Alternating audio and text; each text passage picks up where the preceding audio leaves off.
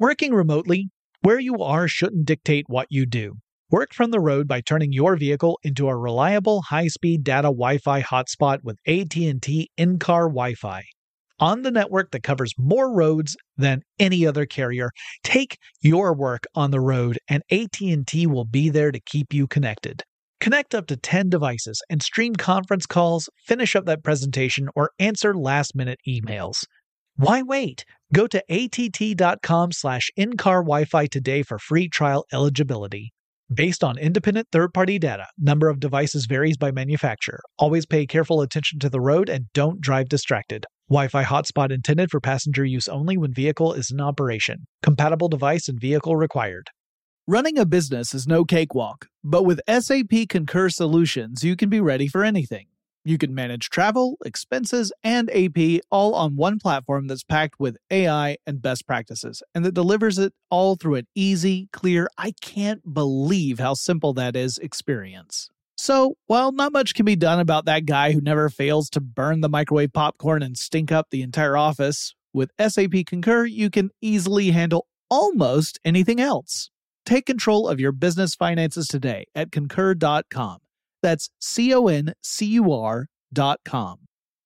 Experts claim there is nothing tougher than a diamond. But at Diamonds Direct, we beg to differ. Have you ever met a mother? Strong, radiant, timeless. This Mother's Day, give her the gift that meets her match. With diamond jewelry starting at $200. Plus Diamonds Direct's exceptional quality and unbeatable everyday price, you're sure to give her a gift that wows this generation and the next to come. Experience the thrill of jewelry shopping done right at Diamonds Direct. Diamonds Direct. Your love, our passion. I'm Katya Adler, host of The Global Story. Over the last 25 years, I've covered conflicts in the Middle East, political and economic crises in Europe, drug cartels in Mexico. Now I'm covering the stories behind the news all over the world in conversation with those who break it. Join me Monday to Friday to find out what's happening, why, and what it all means. Follow The Global Story from the BBC wherever you listen to podcasts.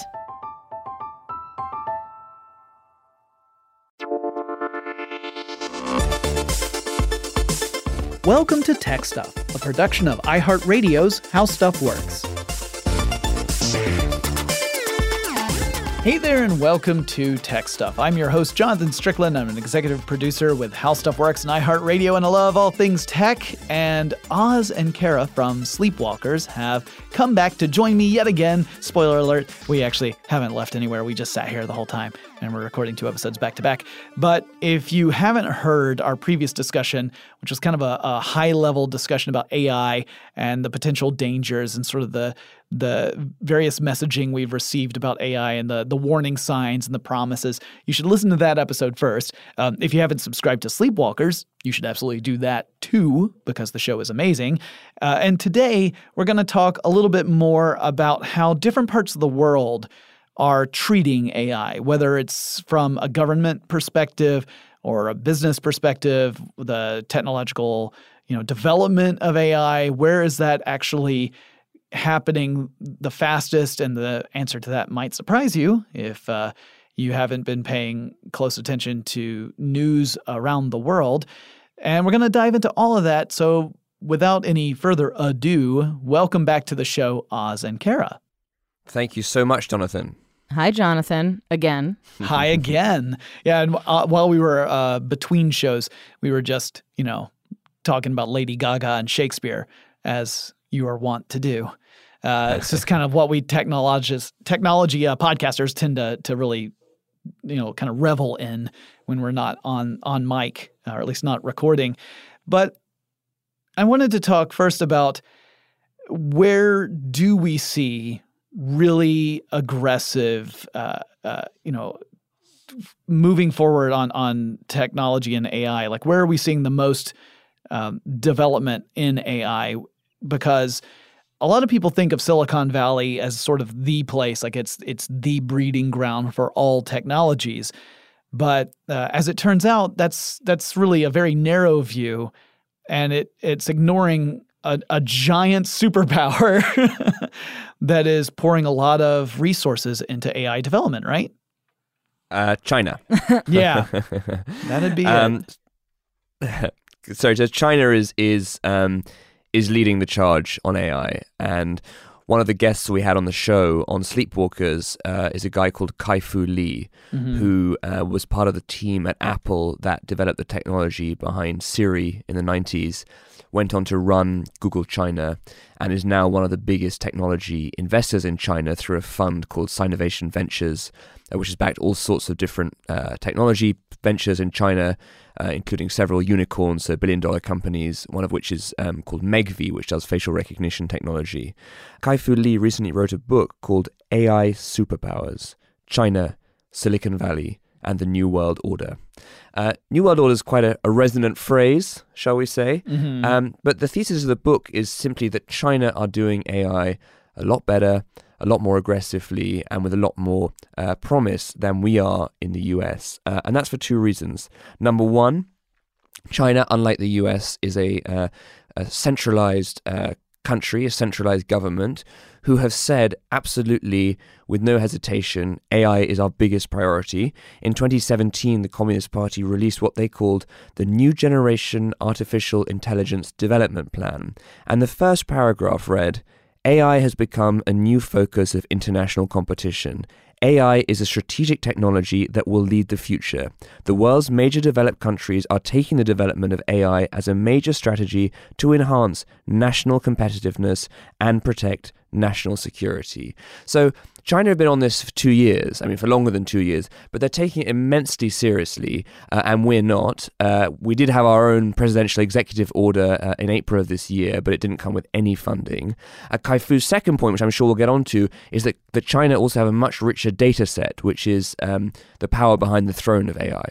Yeah, something that I think a lot of Americans in particular aren't aware of is that when you look over at China and China's efforts to own AI, essentially, they're saying we are going to be established as the primary source of AI development by 2030, and they're well on their way to doing that already. You look at the BAT, that's the three big companies that collectively are valued at more than $1 trillion, Baidu, Alibaba, and Tencent. And those are already enormous corporations that have deep ties to the state government of China and that are working very hard in AI. But beyond that, even though you might think, well, those are maybe three big companies, but how is that big of a force on its own? They also invest heavily in lots of startup companies, including unicorns.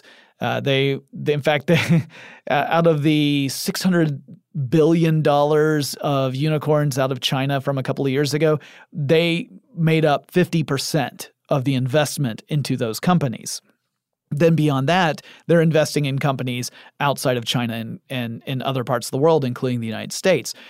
Tencent, for example, has been investing heavily in video games over in the West Coast, along with lots of other different companies out there. So not only are you talking about a country that has an enormous population and therefore an enormous source of information on its own, it is spread out around the globe. So it's gathering information from everywhere.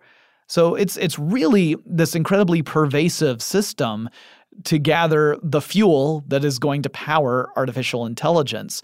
And meanwhile, you also have very smart people running very sophisticated laboratories working on the next generation of algorithms and applications of AI. So you've got like the perfect storm over there. Yeah, absolutely. And I also think, just in terms of what you're talking about, Tencent being involved in Fortnite, if I'm correct. Yes. Right, Oz? Yeah. I was just doing the floss right over here, actually, as you were saying. That's right. Yeah. And also the ownership of a little-known dating app called Grindr, which the U.S. is actually trying to get back just because of the national security threat that is involved in the Chinese owning so much user data from United States citizens, including U.S. military personnel. I think what's alarming about this is that we're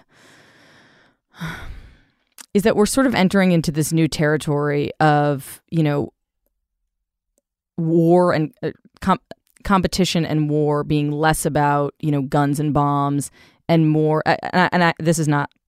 These are not my words. I've read this, Sure. but more about, bits and bytes, so to speak. I think you read that from Secretary of State Mike Pompeo. That's right. I'm quoting Mike Pompeo happily, I think, which actually he said in regards to Huawei, which is obviously in the news quite a bit recently. I think that there's the technology race, which is, sort of who's going to advance quickly and in the best way. But it's also about sort of who owns data and who has access to what data. I think the Chinese government does not really have a problem spying on its citizens. I don't even think we'd call it spying necessarily. I think it's sweeping is what they tend to do, and with that data can make some pretty chilling accusations about people who they think are dissenting against the government. In the United States, we are very free with the data we give away because I don't think enough people think about how much data they're giving away in any given day. But the U.S. government, hopefully, will remain so, is not as, what's the word?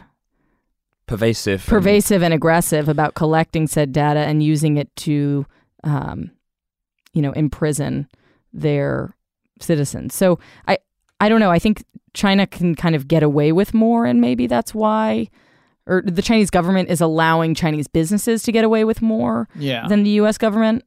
I also think it's worth pointing out in the US, we have this phenomenon of surveillance capitalism. So there's a bunch of big firms who take all the data we give them, use it to model us, make predictions about us, and sell us more stuff. Yeah.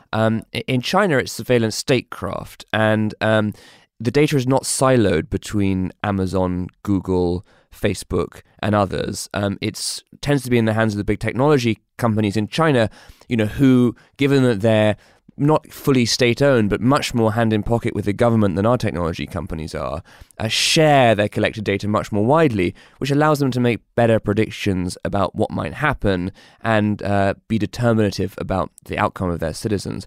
I do think it's worth pointing out a lot of this conversation about the difference between AI in China and the United States that we have on this side of the Pacific is filtered through our liberal individual worldview, which states that free will, the ability to control one's own outcomes, the recognition of oneself as an individual are the utmost goods. And that worldview simply isn't shared throughout most of China. Now, you can say that will change, as society opens up. You can say there's an inevitable progress, if you want to call it progress, towards our worldview. But the fact is, that isn't the worldview in China. And many Chinese citizens are used to living on a one-party state since Mao Zedong in 1945 or whenever it was in the 1940s, and so there's a sense of being accustomed to the belief that harmony and the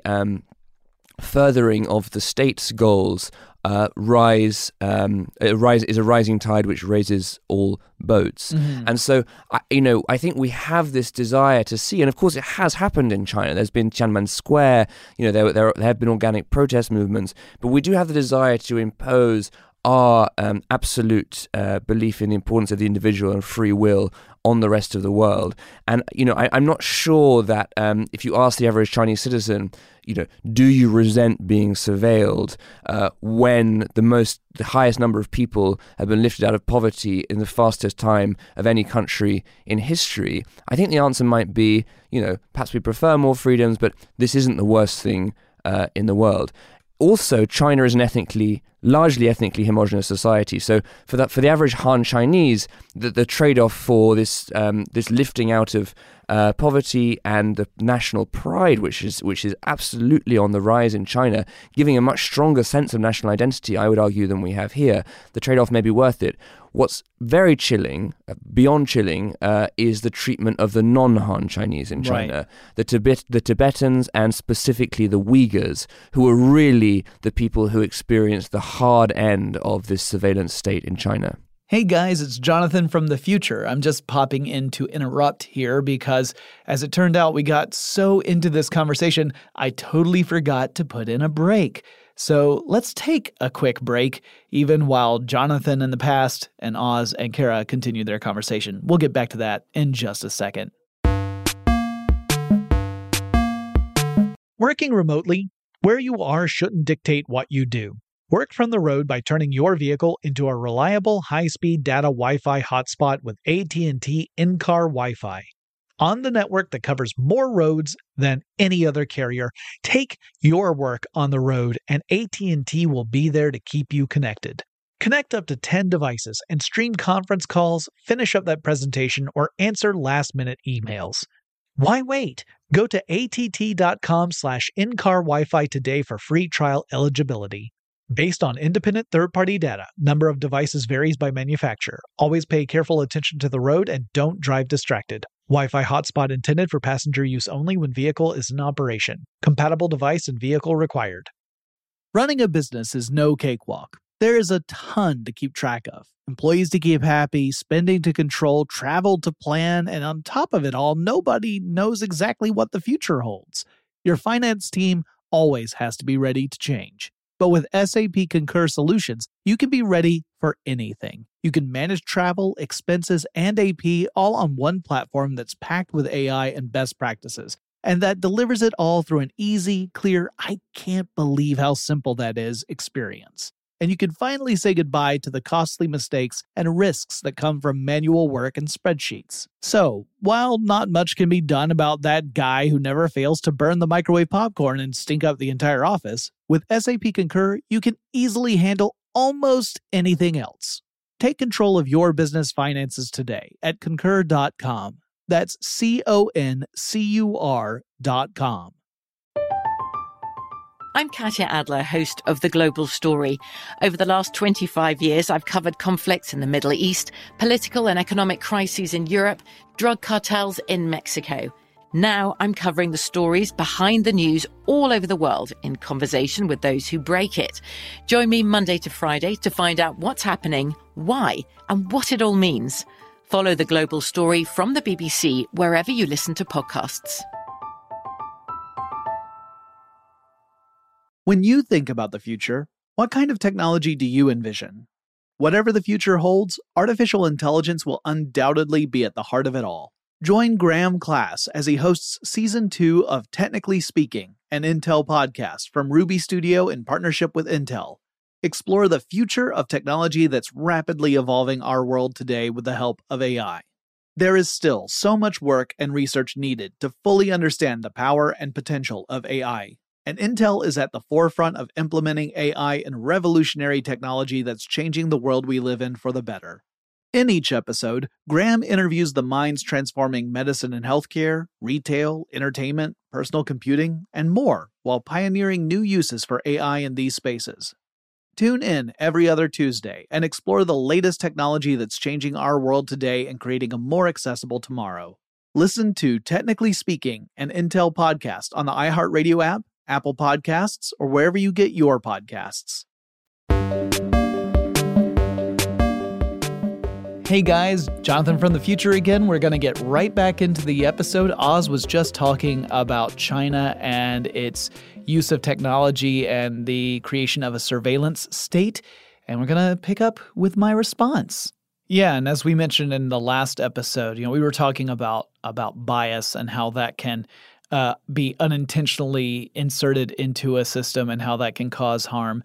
But you could also intentionally create a biased system specifically in order to keep tabs on particular populations that are minorities. And and obviously that could lead to truly horrific, inhumane practices leading all the way up to even genocide. That's right. Yes. I mean, right now what we're seeing is sort of imprisonment in re-education camps. But I think it's important to note, and this is, again, piggybacking off of what Oz was saying, the Chinese Communist Party has often used surveillance as a means for control.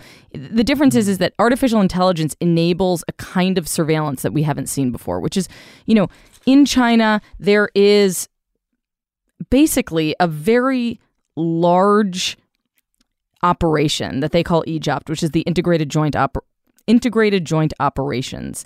And what that does is it's a database that is sweeping information from basically every source imaginable. Wi-Fi, visitor management system. So, for example, in America, what we call, when you walk into a building and register your name to visit an office,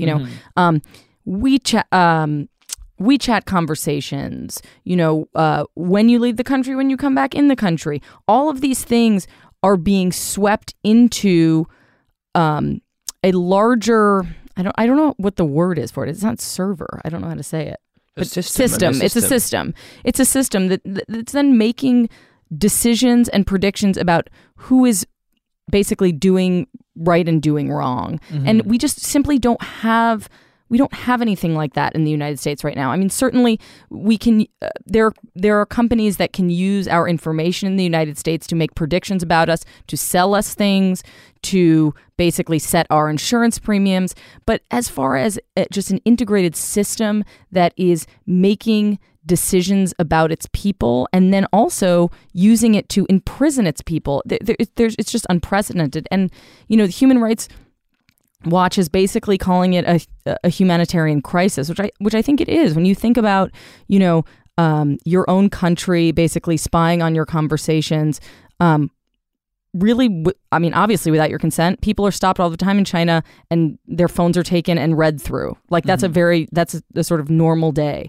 And then using that information to put you in a re-education camp. I mean, I think if most Americans knew that, which I don't think they do, they would be alarmed. Yeah. But let's be clear, we're very far from having re-education camps in the US, but we do, and it's not on a state level or a national level, we do make decisions about people's outcomes with stuff like credit scores. I mean, the credit score, that's true. In China, it's explicitly ethnic, right? Mm-hmm. Well, again, in China, they wouldn't say that, but effectively it's explicitly ethnic against the Uyghurs.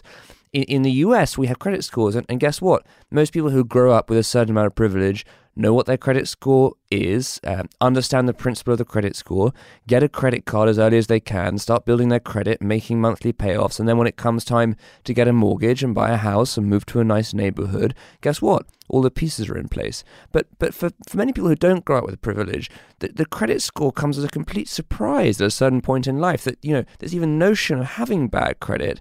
All of a sudden, you've got bad credit without ever having realized that you had this credit score you're supposed to be working on. And guess what? You can't move out of your neighborhood. You can't get what you want. You can't buy your children the things they need. So we do have this here. It's not state policy, but we've effectively outsourced this predictive technology about what people are going to do in the future to private corporations who use it to profit from us rather than to control us. But we shouldn't beat China too hard with this stick when we have certain analogous practices here in the US. Sure. I mean, and you could even, I'm sure there are plenty of people who do argue that when we see the practices of certain actual state-level organizations in the United States, that we should be concerned about what sort of systems they might be using. I'm thinking specifically of the NSA, because it wasn't that long ago when we were having enormous headlines about the NSA and its practices of trying to have, essentially listening points just outside of major communications channels, whether it was internet service providers or the telecommunications industry in general. And you start thinking, well, if you start applying these kind of AI surveillance programs, which is, NSA is all about trying to detect communications, in that everyone gets lumped into and not just bad actors, then you start getting those concerns. And, we saw plenty of that even without the AI element when the NSA stories were breaking a couple of years ago, even just to the point where we were seeing people in the NSA behaving poorly, like using the information gathered to track down like old relationship, like old boyfriends and girlfriends. Right. Not an ethical use of your power if you're looking in on communications. So we know that it doesn't have to be an official state line policy for this to either be misused in an unauthorized way or put to use in a way that maybe it's not immoral, but you could at least argue it's amoral with a lot of the business practices, because that's morality is not a consideration when you're looking at how do we make more revenue, how do we make a greater profit, and you're essentially checking off boxes saying, all right, here's how we can make this more efficient, have a lower cost to us, a greater payoff in the long run. And so we start to see how, exactly as you were saying, Oz, that while it is easy to point to another country and say these policies are clearly harmful to people and are therefore bad, we also need to make sure we're reflecting on the environment that we ourselves are in. I'm sorry, go ahead. Oh, no, I was just going to make one comment. Yes. For example, in the state of Arizona, if you applied for a driver's license in the state of Arizona, your photo was then put into a database that was being used for facial recognition, right? Mm-hmm. And that was without driver's consent. Basically, law enforcement came back and was like, well, we think people know that this is going on. Mm-hmm. That was their best answer. Right. Yeah. It wasn't like, oh, there was, fine print that people didn't read. It was basically like, well, we thought people knew. Right. Yeah. And so, we can't exonerate, sort of our home turf, because there's certainly, I don't even know if you would call this misuse. It just seems like exploitation for basically gains of, I think, police departments that are seeing this technology, recognizing how powerful it is, but also realizing that it's something that needs to be regulated and not knowing how, or not really caring. Yeah. And I think, Jonathan, you used the great example of the NSA, which I think ties very neatly to what we're talking about. Edward Snowden had a very haunting phrase, which was turnkey tyranny, to describe basically once you build infrastructure for something, anything can happen. And the technological infrastructure we have here in the US for surveillance and social control is, we have fewer cameras, there are more distinctions between companies, but effectively the infrastructure exists to do what's happening in China here. Mm-hmm. And that's very frightening because, as we know from Henry Ford's what wonderful pressure to build roads in the US. Guess what? You build the roads, people are going to drive cars and not take the train. So once this infrastructure exists and you add to that, a leader who doesn't respect norms or wartime, all of a sudden the barriers that we think are so solid to protect that infrastructure being weaponized against us start to erode very, very quickly. And I think that's the moment we're in right now. And that's another reason why we wanted to call this podcast Sleepwalkers, because if we don't insist on those norms and legal protections, bit by bit, the infrastructure will have its own logic, and one emergency after another, remember the Patriot Act, will allow this technology to be used against us in ways that we currently find sickening and horrifying and terrifying in China. They could easily come home. Yeah. It's a sobering point. And on that point, I think we're going to take a quick break so I can suck my thumb in the corner.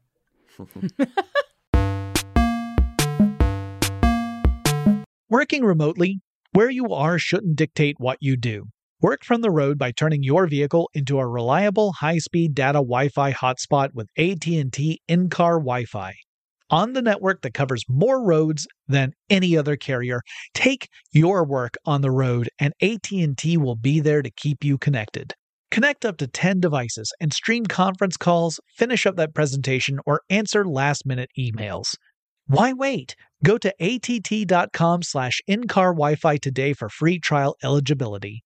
Based on independent third-party data, number of devices varies by manufacturer. Always pay careful attention to the road and don't drive distracted. Wi-Fi hotspot intended for passenger use only when vehicle is in operation. Compatible device and vehicle required.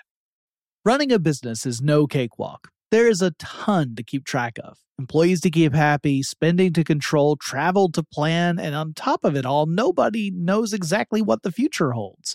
Your finance team always has to be ready to change. But with SAP Concur Solutions, you can be ready for anything. You can manage travel, expenses, and AP all on one platform that's packed with AI and best practices, and that delivers it all through an easy, clear, I can't believe how simple that is experience. And you can finally say goodbye to the costly mistakes and risks that come from manual work and spreadsheets. So, while not much can be done about that guy who never fails to burn the microwave popcorn and stink up the entire office, with SAP Concur, you can easily handle almost anything else.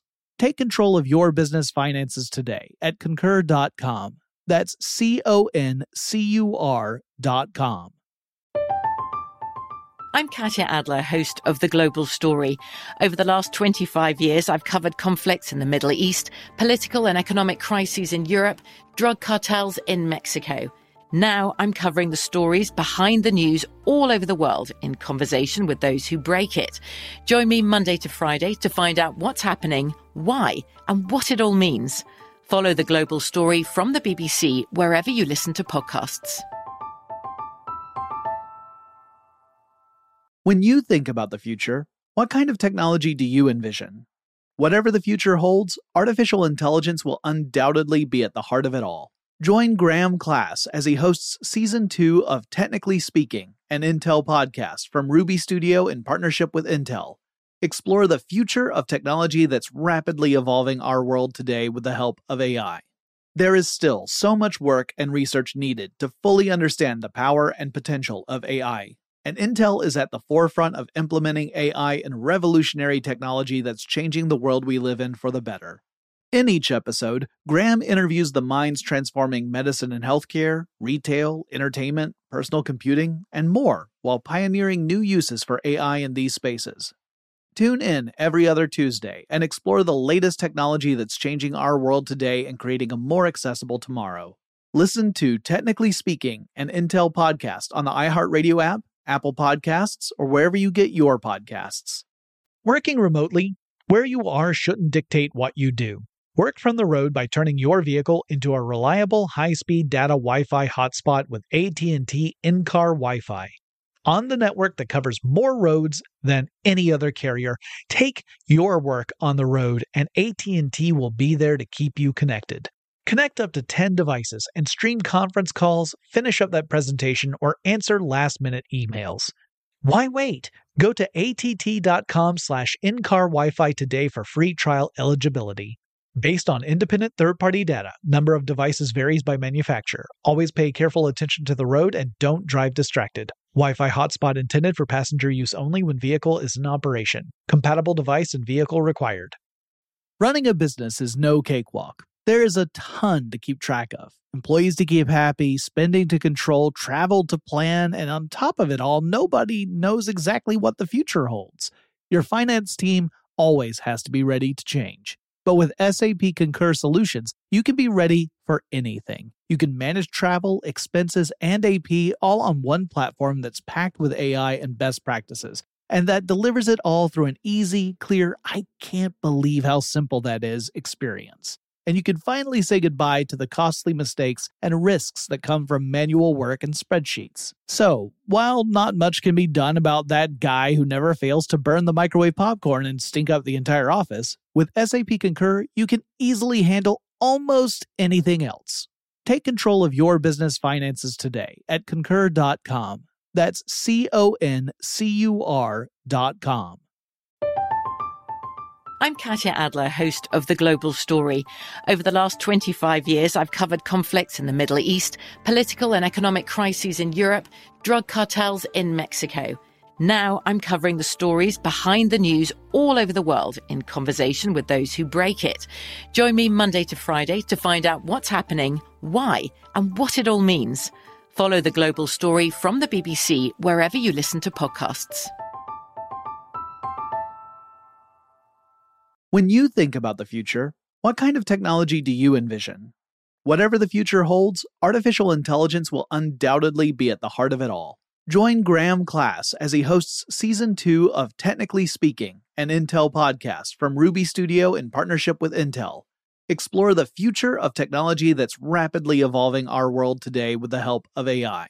There is still so much work and research needed to fully understand the power and potential of AI. And Intel is at the forefront of implementing AI in revolutionary technology that's changing the world we live in for the better.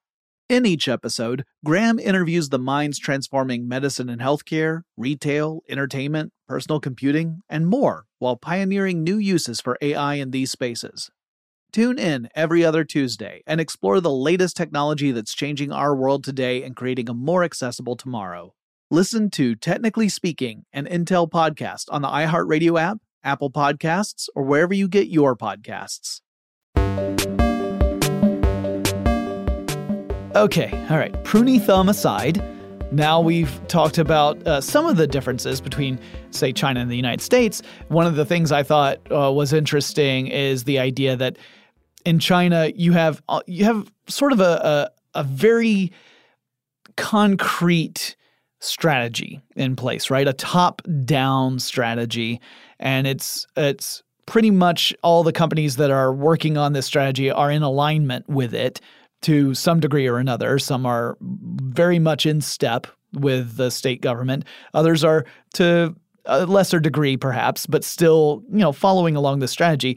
Meanwhile, in the United States, it's much more of this competitive, this classic capitalist idea of competition in the space, where you have all these different pockets that are all trying to own AI themselves, competing against each other. So we're getting lots of interesting innovation, but not nearly at the same speed or scale as we're seeing in China. Is that more or less a correct assumption, or am I way off base here? No, I think that's completely fair. This year, the government, President Trump, did announce an executive order on AI in February. And so that was seen as a kind of belated response to what China are doing. And that executive order that the president issued had four major components. Number one, to set AI as a national priority of the United States. Number two, interestingly, to get better at data sharing between the government and private enterprise. Number three, to set ethical guidelines on how AI is used in terms of surveillance and military. And number four, to make sure that the United States is doing the best it can to educate the next generation of engineers and AI scientists. Now, those are all good things, apart from maybe number two, the data sharing. But guess how much funding that executive order came with? I'm going to guess that it was a big old goose egg. $0. Yeah.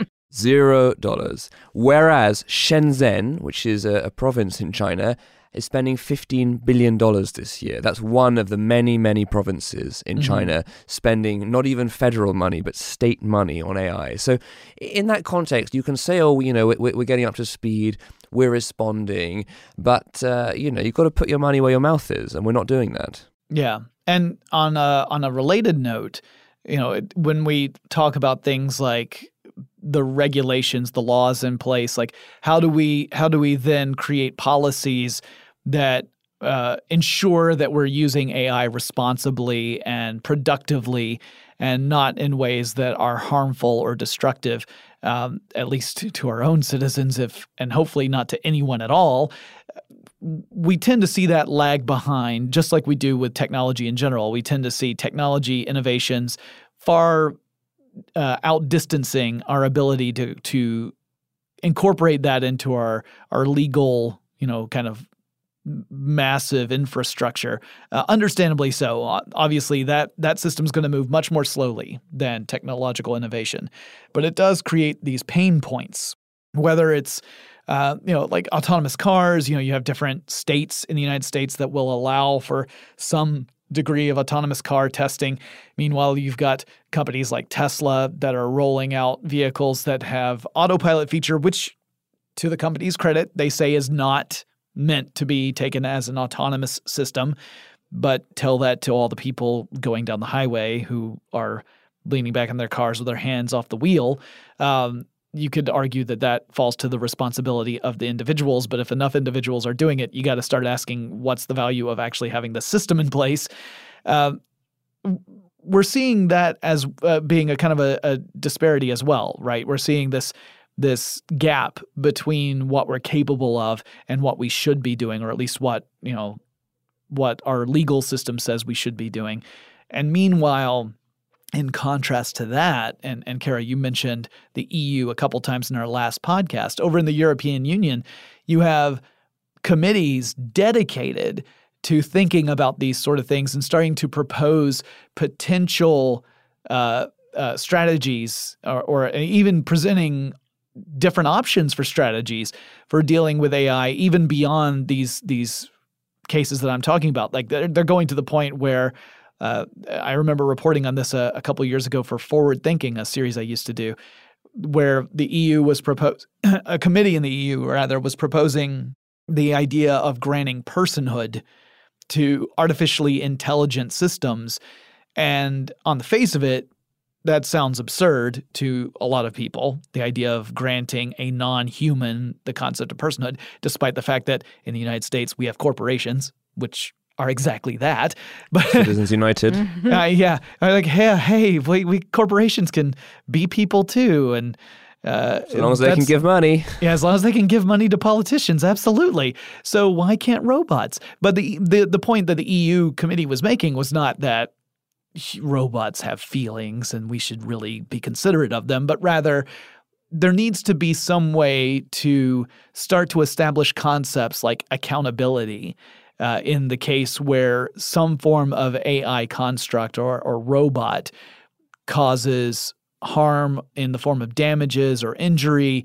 How do you start to determine who's at fault? We touched on this a little bit in the last episode. So to me, it's fascinating that those are discussions that are popping up, like very serious discussions in the EU. And Oz, I think when we met briefly in New York a couple of weeks ago, we talked about the fact that this is an area of the world not known for making incredible advances in AI technology. It's not like you look at Europe as saying this is where the hotbed for AI development is, but it is a region that's dedicating a lot of consideration to the implications of AI in day-to-day lives. Yeah, absolutely. I mean, the EU has been out in front on thinking about technology and AI.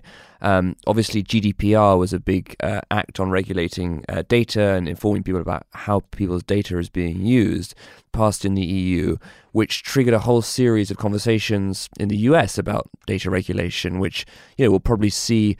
They're starting now. We may see them come into law in the next 2 or 3 or 4 years. So the EU, good old Europe, despite its stifling effects on innovation, I think, and on technological innovation, is an innovator in terms of regulation, which probably sounds like a contradiction in terms. And this is an area that Kara's looked into really closely and has some, I think, very interesting insights about. Yeah. Yeah. Well, I mean, as I was saying to you earlier, actually on I guess it was the former the episode before this. Mm-hmm. I think it's interesting.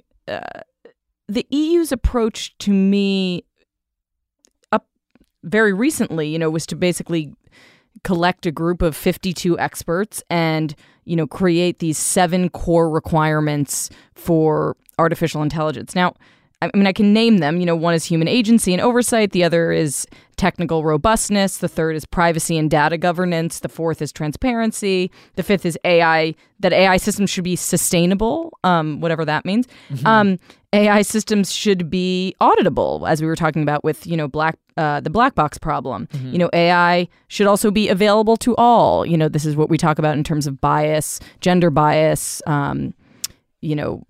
racial bias, all of those things. I mean, but I have a bit of an issue with it just in that it doesn't seem to have much action involved in it. There aren't many action items. I think it is important for governments to set standards, as a sort of first step. And I think it also primes sort of average citizens to be aware of misuse, right? Because when you set up requirements, it means that these are things that can be misused and be misused easily. And I will say, whenever I go home, every time you go onto a website on your phone, you get a notification saying, are you willing to let this website put cookies? Are you willing to share your data? Are you willing to accept targeted ads? And the net effect socially of that reminder that your data is valuable and you have a choice every single day 50 times, that inevitably causes a shift in consciousness and a shift in citizenship. So I do think it's easy to say this regulation is toothless, but I also think it can, make people think differently. It's a huge culture. I mean, when you just think about it, think about cigarettes, right? I mean, it's just not, you just don't smoke inside anymore. Yeah. Or legally, you can't. But I'm saying, just the shift in public perception about smoking, the shift in public perspective about sugar, for example, at least in the United States. Those were all things that at one point were not really discussed or talked about. And, everyone kind of smoked cigarettes, and that's what people did. And, then they got lung cancer. But, I think there is, as long as there is a public discourse about privacy, people will begin to care more and more about privacy. So I think, the EU presenting these 7 requirements is a step in the right direction. Absolutely. And if anything, will just make people think about these 7 tenets when they're going about their sort of everyday lives. And I think will make companies, focus on building these requirements into whatever they are developing. I think it's important for companies that are developing new technologies to think about bias, especially when the people who are developing the technologies might be quite homogenous. Yeah. It's also, I think it's worth saying that, we tend to see the New World Order in terms of America versus China. Not to wave the flag for Europe, which unfortunately my country may no longer be part of. But it's a huge group of nations with tremendous purchasing power, and it's a genuinely significant market for US technology companies. And so, the effects of this may seem far off and slightly irrelevant, but these fines that the EU is already slapping Facebook and Google with, they're not necessarily materials to business yet. But Europe as a voice for regulation is an important one because, actually these new technologies, AI technologies, they tend to affect the poorest in society and the most vulnerable in society in the most negative ways. So algorithmic discrimination, the replacement of low education, shall we say, jobs like driving or packaging. These are things that are being experienced at the hard edge by people who don't have much of a voice in the political system. And so the fact that the EU is taking up the mantle, even though it comes with hypocrisy, like using facial recognition at the ports of entry, even though the level of the fines that can be applied to companies like Google and Facebook can never hurt their bottom line, I would say is an important and valuable thing that it's happening. And so, I think the EU can offer some point of reference for how we may think about regulating AI and technology in the US in the future. And I think that, you've heard futurists say we need to have some very serious conversations about AI and the ethics of AI and how we can make certain we're being responsible custodians of AI. And to me, it was one of those things where it was like, we need to talk about talking about this. Like that was the conversation for a very long time. We need to talk about talking about it. It's like having a meeting to talk about when you're going to have your meeting. Have you ever worked in an office before? Oh yeah, no, I worked in a college administrative office before, so I've had meetings about how we could have fewer meetings. And I said, my favorite. This is not the way to do it. A scheduling meeting, I think we call that. Yeah. So having the EU actually take this step, even if you were to argue like this is a very early step and maybe there's not a lot of teeth to it yet, it is a step as opposed to what I've seen elsewhere where it's been talking about taking a step but not even doing that much. So I'm encouraged by it because it actually moves the conversation forward. Instead of us saying we need to have this conversation, the conversation has started. I don't think it's over yet. I think that this is a good way to actually force more parties to get involved and think about it and maybe even start proactively thinking, how can I make certain that the thing we are building is actually being built in a responsible way that we can mitigate as many unintended consequences as possible, knowing that that is impossible to do entirely, but to really try for it. So to me, this is one of those conversations I could have all day long, but I know you guys need to get going because there's going to be someone else who's going to have to use the studio you guys are in. So I'm not going to have us go all day long on this. Plus, we're recording this on a holiday weekend, and I know everybody wants to get home. So we're going to wrap it up. But I want to thank you guys so much for agreeing to come on to my show. It's a fascinating conversation, and you guys obviously have some great perspectives on this. And again, to my listeners out there, if you haven't subscribed to Sleepwalkers, go check it out. It's a really well done show. I've been very impressed. As someone who has a solo show most of the time, I listen to it and I just think, wow, that's so awesome. That's so great. I wish I were on that show every now and then. So hint, if you ever need me, you just let me know. We'd love it. We would absolutely love it. Let's talk about that. Thank you, Jonathan. We had a great time today. Thank you, Jonathan. Thank you guys. And you guys, if you want to get in touch with me, drop me a line, say, hey, you need to talk about this other topic, or those guys were great, have them back on the show as soon as possible, send me an email. It's techstuff@howstuffworks.com. Pop on over to the website. That's techstuffpodcast.com. You'll find the archive for all of my episodes. If you are really bored, there are more than 1,000 of them, so have at it. And then you can pop on over to the merchandise store and you can finally get yourself that Tech Stuff mug that you've been wanting all this time. And I'll talk to you again really soon. Tech Stuff is a production of iHeartRadio's How Stuff Works. For more podcasts from iHeartRadio, visit the iHeartRadio app, Apple Podcasts, or wherever you listen to your favorite shows. Running a business is no cakewalk, but with SAP Concur Solutions, you can be ready for anything. You can manage travel, expenses, and AP all on one platform that's packed with AI and best practices, and that delivers it all through an easy, clear, I can't believe how simple that is experience. So, while not much can be done about that guy who never fails to burn the microwave popcorn and stink up the entire office, with SAP Concur, you can easily handle almost anything else. Take control of your business finances today at Concur.com. That's CONCUR.com. I'm Katya Adler, host of The Global Story. Over the last 25 years, I've covered conflicts in the Middle East, political and economic crises in Europe, drug cartels in Mexico. Now I'm covering the stories behind the news all over the world in conversation with those who break it.